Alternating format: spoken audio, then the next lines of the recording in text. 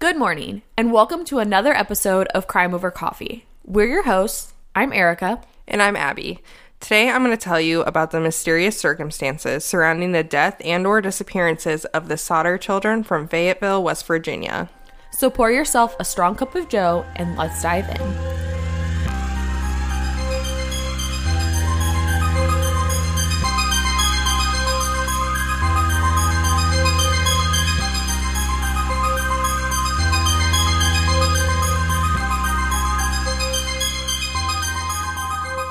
It was Christmas Eve of the year 1945 in Fayetteville, West Virginia. The Sodder family had spent the evening together, and the younger children were eagerly awaiting for Christmas morning to open up their presents. Parents Jenny and George Sodder took their youngest child, Sylvia, who was 2, to bed with them. The oldest of the boys still living at home, George Jr., who was 16, and John, 23, decided to also head off to bed after having a long day of work at their dad's coal trucking business. Joe, the oldest of the 10 children, was off serving in the Army.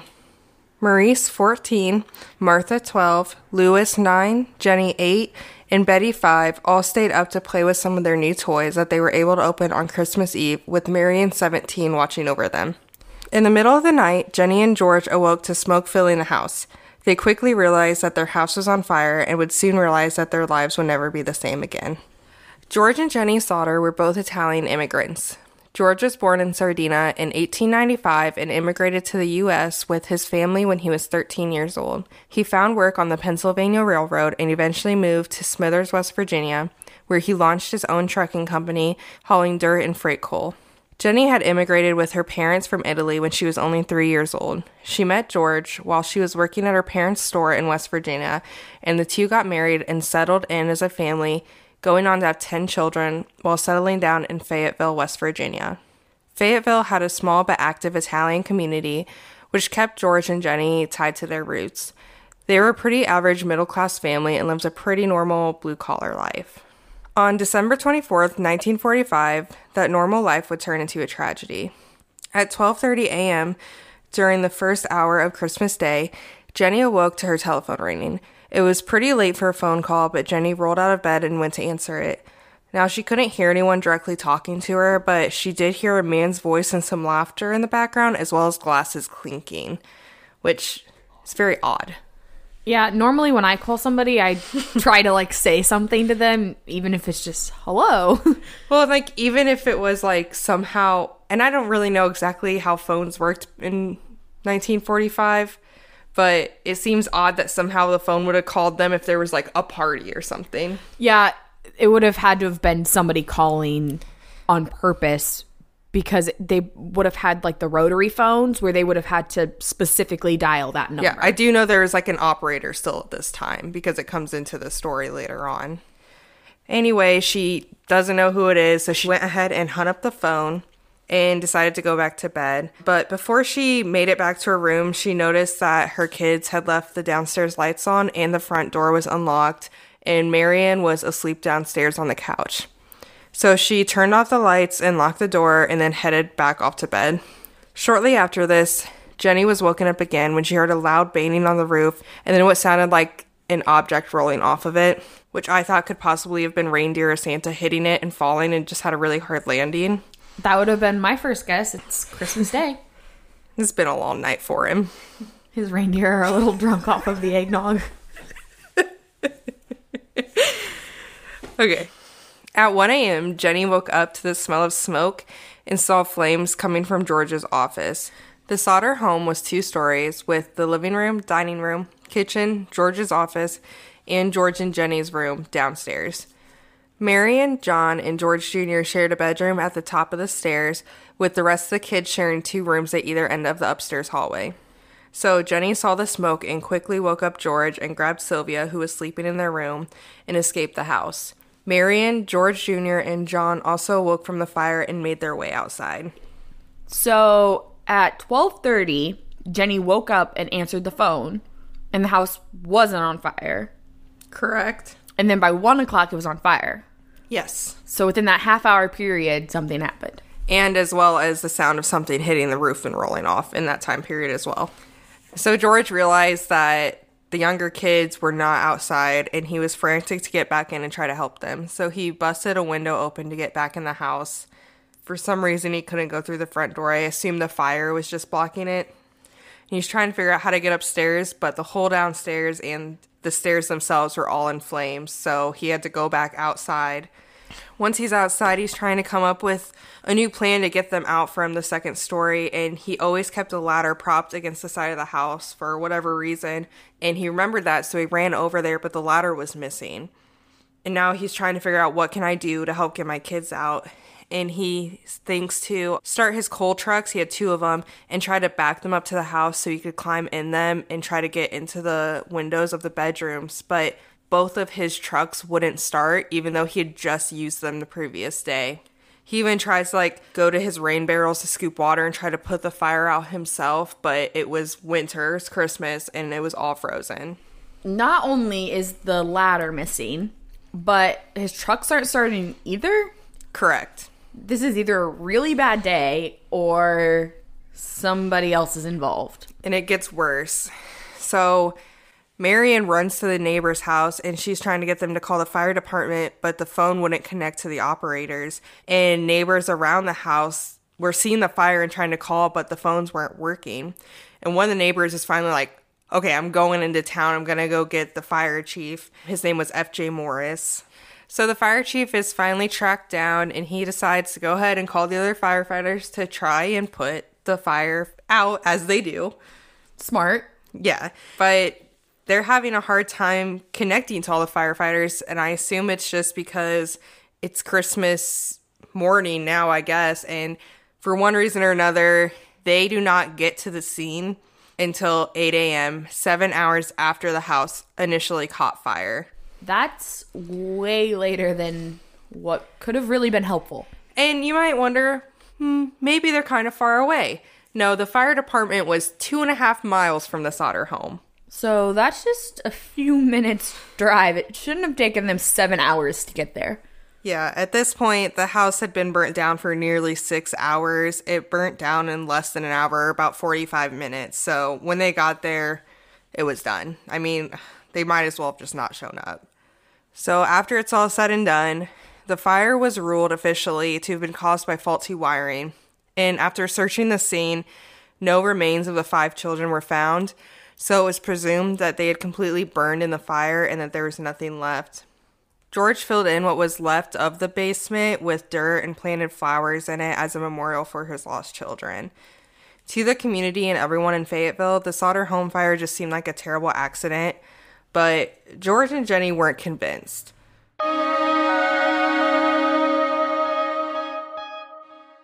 The mystery has been solved. Here at Crime Over Coffee, our go-to caffeinated beverage for every episode is Fire Department Coffee. And you can get some as well and save 15% with our exclusive coupon code CRIMEPOD15. Owned and operated by firefighters and veterans, 10% of all their proceeds go directly to helping sick and injured first responders. And with an incredible range of flavors and caffeine strength, it's a company that all of us can easily support. So please go to firedeptcoffee.com and use our coupon code CRIMEPOD15 to support us, support them, help first responders, and get some incredibly tasty coffee along the way. George and Jenny Sauter had just lost 5 of their children, presumably to a horrific accident. But the parents had a feeling that something was not quite right. Things weren't adding up. So they started to ask questions and kind of hold their own investigation. First off, the faulty wiring that supposedly caused the fire sounded really weird to George because he had just had the wiring checked a couple months before the fire and it was absolutely fine.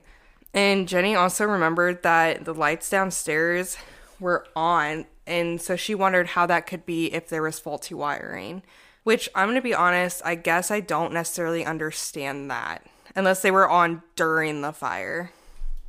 That's super weird. Why did the fire department think that the wiring was faulty then? I'm not sure that they necessarily had concrete evidence or if that's just what they decided. The thing is that the house was basically entirely burned down, so I'm not sure how you would even check that, I guess. But that's what they ruled as the cause of the fire. It's what they determined and officially said, I guess. Well, and this is an older case, so maybe they just didn't have the proper knowledge or tools to investigate this fire correctly, and so they may not have known or really been able to tell what caused it. Well, and I'm going to be honest, I don't have a lot of faith in a fire department that took 7 hours to get to a house that's on fire that was only 2.5 miles away.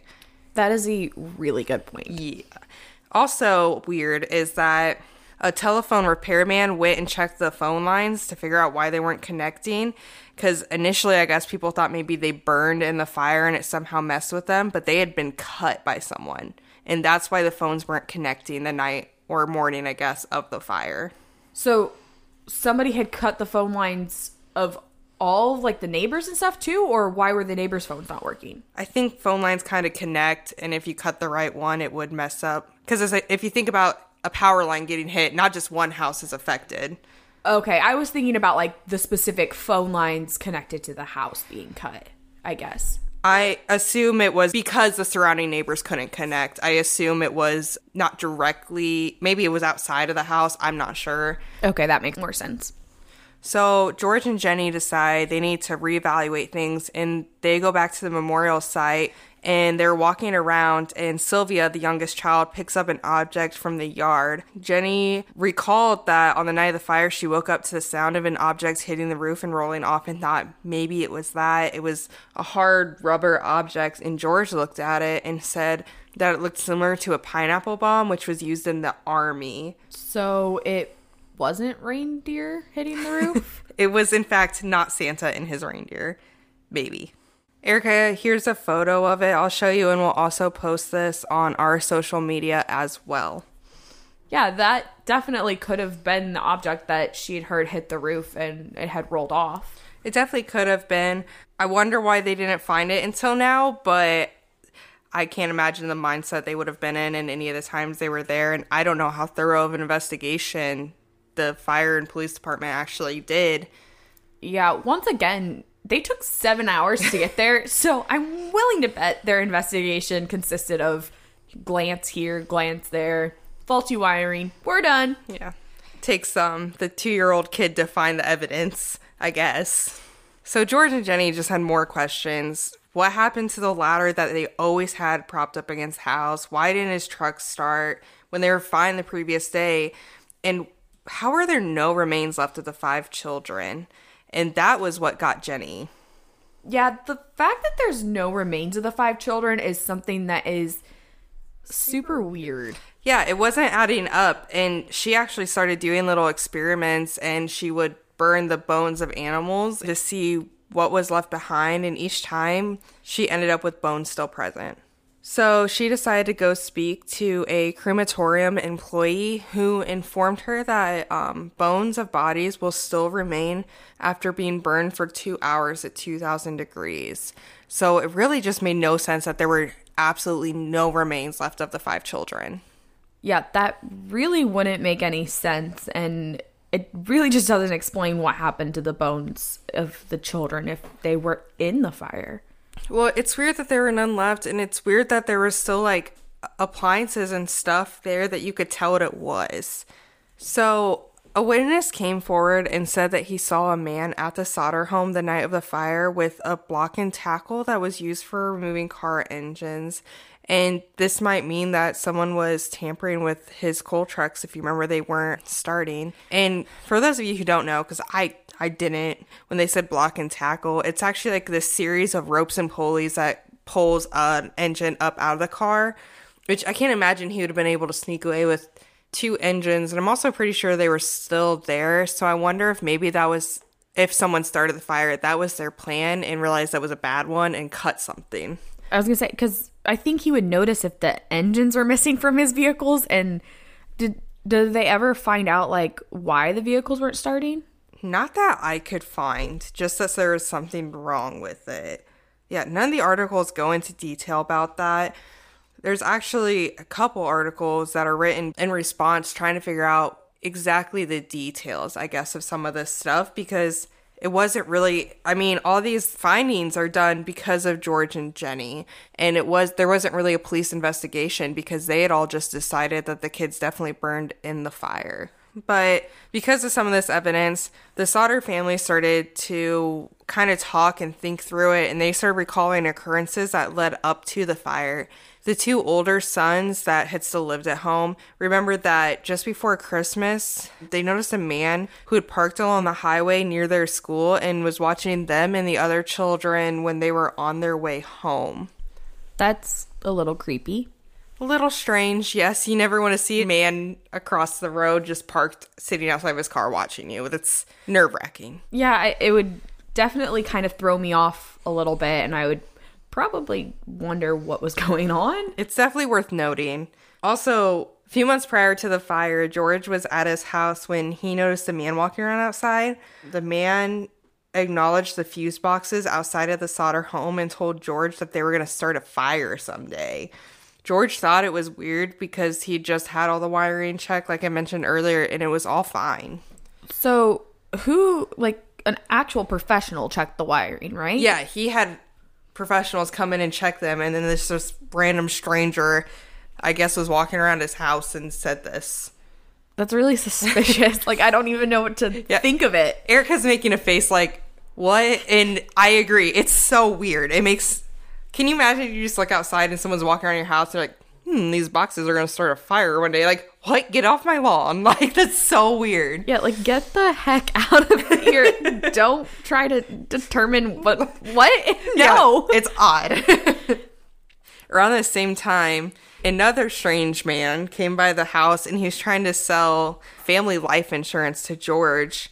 And George didn't want to buy it. And the guy got very mad. He was livid and started screaming at George saying, "Your goddamn house is going up in smoke and your children are going to be destroyed. You are going to be paid for the dirty remarks you've been making about Mussolini." Which, if you remember, George and Jenny are Italian immigrants, and George did not like Mussolini, as, you know, quite a few people didn't. And he was not afraid to make that opinion known, and I guess he got into arguments about it with locals in their small Italian immigrant community. So, some random guy showed up trying to sell life insurance, and then just immediately gets angry and starts telling this family that he presumably just met that their house is going up in smoke. Yeah, when George doesn't want to buy it, he gets mad and says this, and he's saying he's going to pay for the comments he's made about Mussolini, and I don't understand how those would go together, because say for whatever reason this stranger is the one who starts the fire and he's mad about the Mussolini thing, why would he try to sell life insurance to George first? I don't know if maybe that was his way of, like, trying to just see the house a little bit, because when they open the door you can kind of look in and kind of get a vague idea, and then it's not as suspicious for you to be seen on the property if you're going up to talk to them, and, like, they already know that you're there. It kind of throws suspicion off of you a little bit, but saying this does not throw suspicion off. At him brings suspicion. It's weird. And I mean, Mussolini had very polarizing people who either disagreed or agreed with him, I guess. But George and Jenny had been in the U.S. for some time at this point, and I can't really understand why now it would matter as much what they say. They're not living in Italy anymore. They're not involved in it. I don't know. I don't personally see why it would matter that much. However, I know how heated people can get when it comes to political stuff and that kind of thing. So you just never really know, I guess, what people are capable of and what's going to trigger them, I guess is what I'm trying to say. Well, I have two questions. So, one, was this man by chance, did he just happen to be also the same guy that had came and, like, told them that their fuses were gonna catch fire? They were two separate guys. Okay. And two, why is the person that's selling life insurance, why does he just randomly know the political opinions of this family? I mean, it would have had to have been experience or word of mouth. Maybe he got into an argument with George, and George just didn't really remember him. I guess George, like I said, he ran his mouth about it often, so maybe it was a conversation they overheard, and it clearly angered him enough to come yell at him. But I don't know what led up to that interaction, aside from the fact that George was vocal about his opinions on it. With all this evidence and suspicion, George and Jenny became convinced that their children did not die in that house fire, and they think they were kidnapped prior to the house fire, like right before it started, possibly. So when Jenny had got up to like check the phone and then to shut the lights off and all this stuff, she didn't happen to notice if... Nope. I guess, wait, their bedroom was upstairs. Yeah, they were upstairs, and I think she just assumed they were probably in bed, especially since the daughter who was looking after them was sleeping downstairs on the couch. I think she just and her room was downstairs, so she just kind of woke up, was like, oh, the lights are on and the door's unlocked, so let me hit that and go back to bed. She didn't think much of it, I assume, but the door being unlocked could explain them being gone, possibly. Yeah, that really could explain it, but also and I don't remember the daughter's name that was sleeping downstairs. Marion. Okay. Did Marion say if the children went upstairs to bed, or did they fall asleep downstairs with her?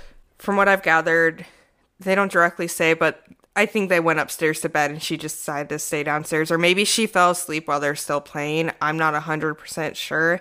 There was no statements of her saying anything suspicious about it, though.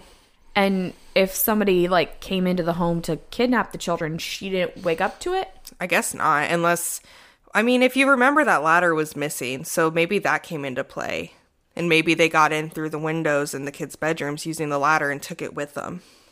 That's possible. I forgot about the ladder missing, but they could have, I think that might have been a 2-person job, though, if somebody was climbing a ladder to a second story, grabbing a child, taking them down, especially when there's 5 children. I think George and Jenny maybe thought that it was like some type of group thing. Like, I see somewhere someone says something about like possibly like the mafia in the area had approached George and wanted something, and, you know, they didn't like his answer or he wouldn't get involved, and it was something like that. That's pure speculation, but... Is this another case like the Karen Waltz one where he just wrote a book and the Israeli mafia got super mad and just went after him? I think this one's maybe a little bit more valid just because there was the mafia in this area. They would have had more reason to be involved than Scott Rawson being involved in the Israeli mafia. Who knows? I don't know why the mafia is always getting thrown around. Maybe that's something we need to look more into. Maybe it does go with some cases that we will cover in the future. It's possible. They definitely are responsible for a lot of crime. Some people came forward claiming to have seen the missing children. One woman said she saw them peering from a passing vehicle while the fire was still active. Another witness claimed that the children were at a tourist stop between Fayetteville and Charleston, and she worked at this tourist stop, and the morning after the fire, they came in and she served them breakfast. And she said the vehicle that she saw them in or leave in had a Florida license plate. But there weren't any details on what the make and model was, so I don't understand why she wouldn't have got that information. Well, I wonder if maybe she did get that information and only gave it to the police, and then the police did what they love to do, and they didn't give us that information for some reason. Possibly. I guess for me, I'm struggling with the police and fire department in this whole story, and it does get a little bit worse. We'll get there. Another witness did say that she saw 4 of the 5 missing children at a hotel in Charleston a week after the fire. This is what she said. The children were accompanied by 2 women and 2 men, all of Italian extraction. I do not remember the exact date. However, the entire party did register at the hotel and stayed in a large room with several beds. They registered about midnight. I tried to talk to the children in a friendly manner, but the men appeared hostile and refused to allow me to talk to these children. One of the men looked at me in a hostile manner. He turned around and began talking rapidly in Italian. Immediately, the whole party stopped talking to me. I sensed that I was being frozen out, and so I said nothing more, and they left early the next morning. So, a couple of things. One, it sounds like multiple people are seeing these children who supposedly died in this fire. And also, it sounds to me, I guess you didn't say 100%, but it sounds to me like this witness was somebody that worked at the hotel. And if she did, wouldn't she have records of like when they checked in and when they checked out? Because she said that she doesn't remember the exact date. Yeah. Well, and again, I guess I'm not sure how exactly accurate the documentation for staying at hotels was in 1945.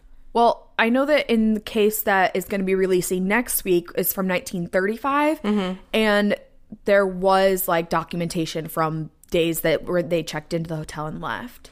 Then it seems like they should have that, but it was never released if they do have it. Or, I mean, she could have fabricated the story. There was at one point, $5,000 reward and later $10,000 reward for information.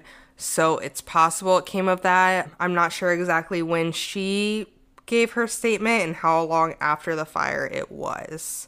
Okay, that would make sense then. I just felt like there was a little bit of a hole there. It definitely was.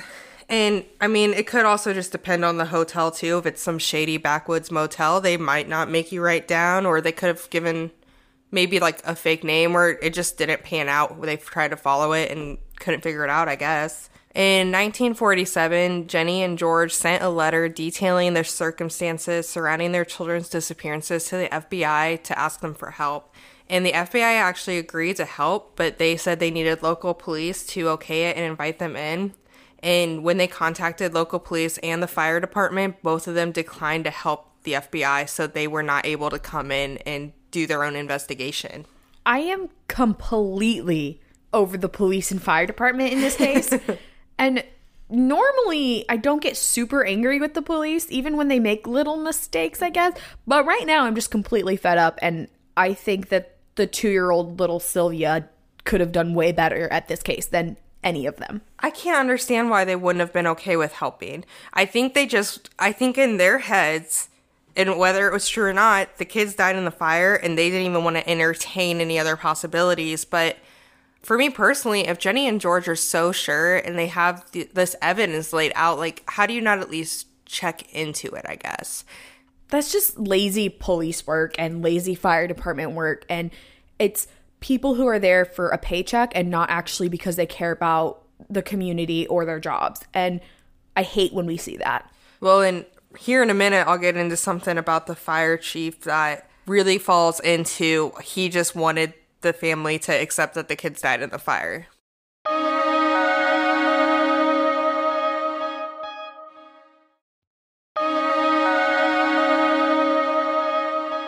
So Jenny and George, they're not getting help, and they're trying really hard. They're doing what they can, so they get money together and hire a private investigator named C.C. Tinsley. And Tinsley found out a couple things for the Sodder parents. First, Tinsley found out that the same insurance man who threatened George months prior to the fire was also on the coroner's jury that ruled the children's death a result of the fire. And I was kind of like, what is a coroner's jury? I didn't even know they had that. But they have a group of people who look at what's given to them and rule with the coroner that, yes, it is probable that they died because of the fire. Is that still a thing to this day? I don't know. I don't know if it's a jury or if it's, just a couple of fellow employees of that area come in and say, yeah, this is probably correct, I guess. Yeah, that's the only thing that I can really think of is, I guess, I don't know. It's just not something that I've ever heard of before, but it could be beneficial. But this guy, the insurance man who screamed at George, should not be on the jury. Yeah, a jury in general shouldn't have anyone who is related or has any ties to the case. And he clearly did, which I don't know if they knew it or not. He obviously knew what he was doing. But it's sketchy that he was one of the ones who's like, yeah, the children died in the fire when he threatened and said that George's kids were gonna die when he had threatened George. Just all around a terrible idea. Yeah. Tinsley also found out that the fire chief told the minister in town that he'd found a heart in the ashes of the fire and hid it inside a dynamite box, which he then buried at the site. And what? My brain is hurting. You guys can't see me, but my head is literally in my hands. It's so weird because let me finish the story, I guess.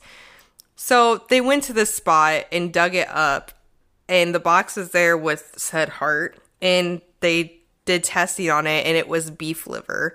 So I guess the fire chief did this in an attempt to try and give the family closure. They thinking if they saw some remains there, they could move on. But, how are they going to know it's there his strategy was to bury beef liver and then tell the minister and hope it got around to the family. It's so weird. I don't even know what to say at the moment. On my notes and stuff for this, I wrote and highlighted, I don't even know, because I don't even know. Like, what do you say to that? Like, what? What a weirdo. Words are not coming out of my mouth right now because I'm trying to wrap my head around why the fire chief thought that this would be a good idea. Why did he not think that it would be dug up and, like, tested? Or did he just... My only guess is that he buried it because he wanted there to be remains there that would be found, I guess. So the Sodder family could be like, okay, there's remains, there's evidence that the children died here. But I guess I don't know what beef liver looks like, but I don't know why why he would think that, like you said, they weren't going to test it and figure it out. Like, you're just causing more pain because they're finding it and they're like, oh my gosh, like, what am I? Maybe they did die here and we've been through all this stress trying to find this other information, but then it just gets pulled back again. And I just don't understand. I think it causes more hurt. How hard-headed do you have to be so stuck in your own ways that you can't even entertain this idea that maybe, just maybe, these children are in some other sort of danger and they aren't laying in this pile of rubble? And I don't, like, you just obviously don't care about these children or what your job is. You just, like I said, you're there for the paycheck, and maybe even, like, he's the fire chief, so is he there for the title of chief and that power that he gets from it? I think in his head, he was coming from a place of trying to comfort them, but it just wasn't right. Well, he didn't think it through. Yeah. I think he was grasping at straws, like, what can I do to bring them closure? But I just think it definitely was the wrong way to go. In 1949, George and Jenny brought in a pathologist from Washington, D.C. to help them because they decided they were going to dig up the whole site and search it again and see if there's anything that was missed. And the search turned up a couple of small objects as well as some pieces of vertebrae. And these were sent to the Smithsonian Institute for testing to see if they belonged to any of the children. But it was concluded that they all came from the same person, and it was a boy between 16 and 17 years old. But the oldest missing Sodder boy was only 14. And it was also noted that the vertebrae had not been exposed to fire, so it was likely that those came in from the dirt that George had brought in to make the memorial, which, that's a whole nother story. Yeah, that's a whole nother, who is this guy and what happened to him? And yeah, I don't know anything about that, so... The Sodders continued to do what they could. They made flyers, and like I said earlier, they had a $5,000 reward, which eventually went to a $10,000 reward for any information that would lead them to figure out what happened. And they were adamant that their kids did not die in that fire. In 1952, they put up the infamous billboard on it's now Route 16. I think it was Route 19 back then. If you know about the Sodder children's story, you know about the billboard. It was this huge thing. And they had all the pictures of the missing children on it and basically a paragraph summarizing the best they could what happened and how they thought it was the kids were kidnapped. And they just kept trying to bring attention and see what they could find out. And they left it up there for decades. In the following years, sightings and tips would come in, and George always followed them up. He would go to wherever it was to cover the tip and figure out if it was relevant. And there was this one time he saw a newspaper photo of children at school in New York City, and he was convinced that one of the girls in the photos was his daughter, Betty. And he drove there, and he actually tracked down the family, but the parents of the child refused to let him see her. So whether or not it was her, I can see both ways. If it wasn't her, I wouldn't let this man see my kid either. But there is a sinister aspect. If someone had kidnapped the kids and just kind of gave them away, which I think is what they lean towards, that they were still surviving, they wouldn't want they wouldn't want the possibility of that kid being taken away from them. Yeah, like if whoever had taken them had, like, sold them for some reason. Or maybe they got them through an adoption. I don't know. If, say, the kids were taken and dropped somewhere and they got them through adoption. Other tips kept coming in, but nothing ever led to any concrete information. In 1968, Jenny received a letter addressed to her in the mail, and it was postmarked from Kentucky, but it had no return address. And there was a photo of a man included in it, and he appeared to be in his mid-20s, maybe early 30s. And written on the back of the picture, it said, Lewis Sauter, I love brother Frankie, Lil Boys, and then it had letters and numbers. The first set says A90132 or and 35. And the word or was actually in there, so I'm not sure what that connection is, but the photo looks like Lewis, and we'll post them both on our social media. It's the middle photo of the lineup of the 5 children, and Erica, what do you think? I think it looks a lot like him. Yeah, the similarities between the 2 photos is uncanny. I would have just immediately assumed that was the little boy in the picture. And George and Jenny were convinced it was. They put the photo up on the billboard with the kids' photos, actually, and they hired another private investigator to look into it, and the private investigator went to Kentucky, and they just never heard from him again. What? He never contacted them again. They could never get a hold of him or find him again. He just was, gone. Did he, learn information that he shouldn't have, and... I don't know. Maybe. It's possible that he, let's say the mafia was involved. Maybe he ran into the wrong people. I don't know. I don't know either. That's just super strange. You'd think that, he would have contacted them or something. Yeah, if you don't find anything, you just say, I don't find anything. And they paid him, so he basically took the money and ran. So I wonder if it wasn't even, a real private investigator or something. Yeah, I'm not sure. It could have just been, or either way, they got taken advantage of, kind of, unless something sinister happened to him, which I don't know how much stock I put into that. So George ended up passing away in 1968, and Jenny passed away in 1989, and the billboard eventually came down. Only surviving child that we know of who's still alive is Sylvia, and there's grandchildren who are around as well, and they continue to look for answers, and they're still trying to figure out the mystery. But as of today, it's still unsolved. You can find us on Instagram at Crime Over Coffee or on Facebook at Crime Over Coffee Podcast. You can also email us your thoughts and case suggestions at crimeovercoffeepod@outlook.com. If you would like to support us, go to anchor.fm/Erica-Abby. Donations to our podcast are greatly appreciated and go into making the podcast possible. If you like us, you can recommend us or give us a 5-star review on Apple Podcasts and subscribe to us on your podcast listening medium. Thank you so much.